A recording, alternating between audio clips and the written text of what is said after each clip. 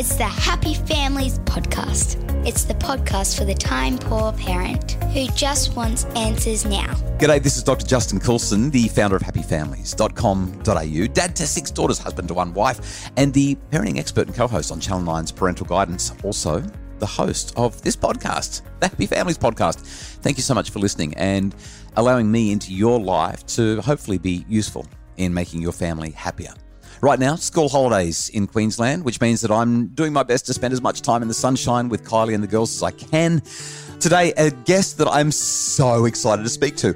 Just a couple of months ago, I read a book called Hunt, Gather, Parent. Now, it's not the perfect parenting book. I don't think that exists, but I got so much inspiration from this book. It's very rare that I love reading a parenting book, but this was a book that really, I just thought it was amazing. Hunt, Gather, Parent. The author is Michaeline Doucleff, and Michaeline is going to be joining me in the Happy Families Hot Mess Summit. All the details are online. We would love for you to join us for what is going to be, I think, the best summit we've ever done.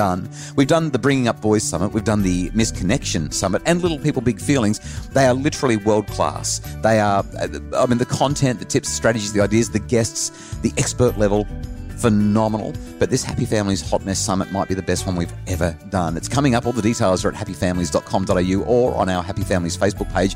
Michaeline Doucleff, the author of Hunt, Gather, Parent, is going to be one of our guests in the Hot Mess Summit, but she joins me today for a lightning round.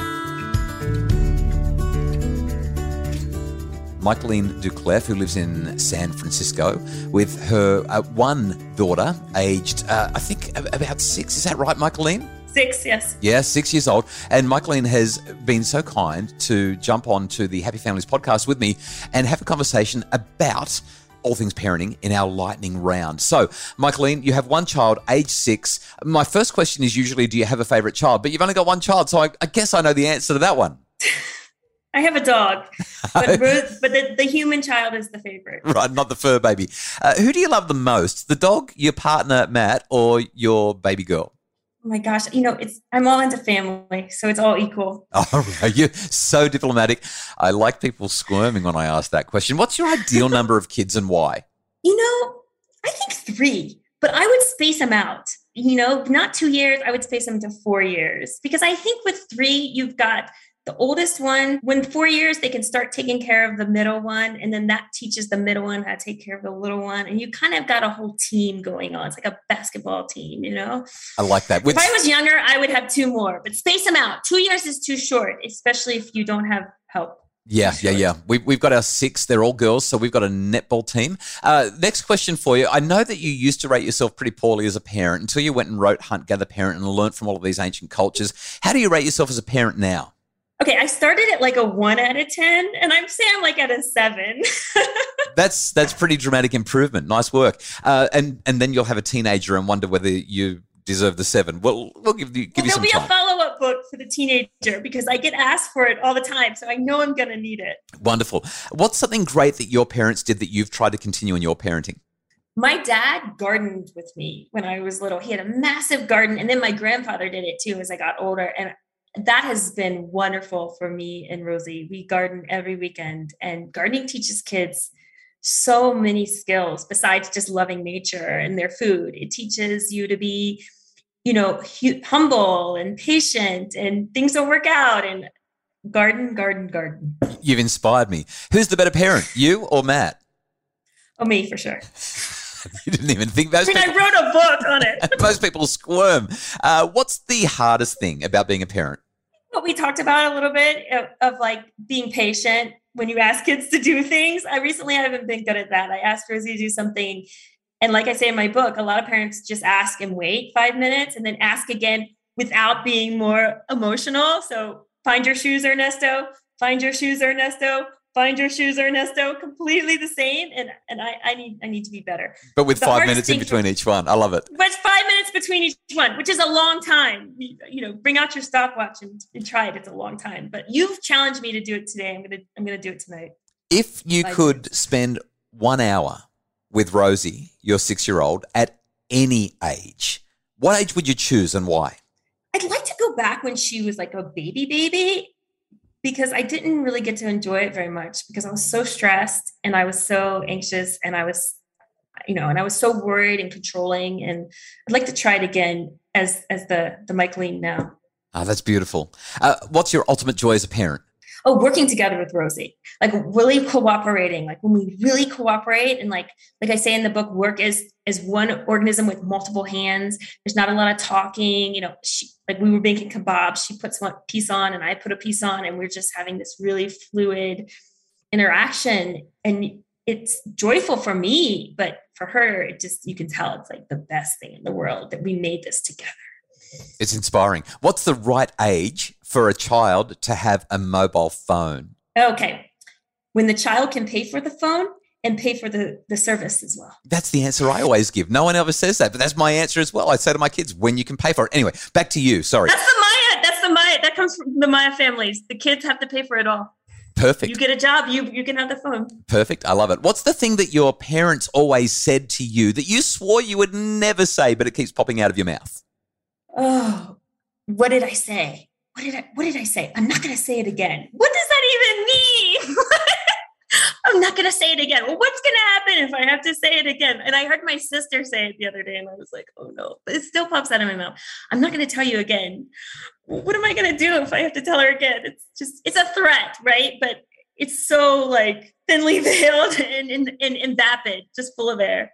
I love that. What's your little girl Rosie's favorite thing to do with you, Michaeline? I think garden and cook. Well, she doesn't like cooking right now. Travel. She loves traveling. I'm not surprised based on where she's been. The Arctic, Africa, the Maya villages, amazing. Okay, we've got 3 questions to go. Let's do this nice and quick. What are you most looking forward to as a parent? I mean, her being a teenager, I'm really excited about it. I'm excited to try all this stuff I've read. I've been reading about teenagers around the world and what parents do, and I'm really excited to try it. Because something I've learned is that in taking problems are like practice, right? Every time there's a problem, it's a practice for something. And so I'm trying not to shy away from problems, really like lean into them. If you could go back to you as a young mum, having one of those really tough moments and being so inexperienced, what advice would you give yourself? Start reading David Lancy's book about parenting and childhood around the world. Because once I started reading that's when I started opening my eyes. Oh, I would read my book. I read my book. I used to read the Inuit section like every couple of weeks because I was so bad at being calm and patient, and it would help me like be calm and patient. And so I had to read it over and over again in order to learn it. So I would definitely read my book and then David Lancy's book. So before I ask you the last question, I need to just emphasize something. I know this is supposed to be a lightning round and this podcast is supposed to be really short, but I have to say this. And Michaeline, I hope that you're okay with compliments. I very rarely read parenting books. There's that whole diminishing returns. I've read so much about parenting, and reading a parenting book kind of feels like a waste of time for me because I know most of what I'm going to read in most books, and most people don't do parenting books. They're not saying anything that's unique or new, and quite often they're not even all that helpful. So, I mean, obviously my books are an exception, but your book, I know if you could travel back in time and talk to yourself as a young parent, you said that you would give your book to you.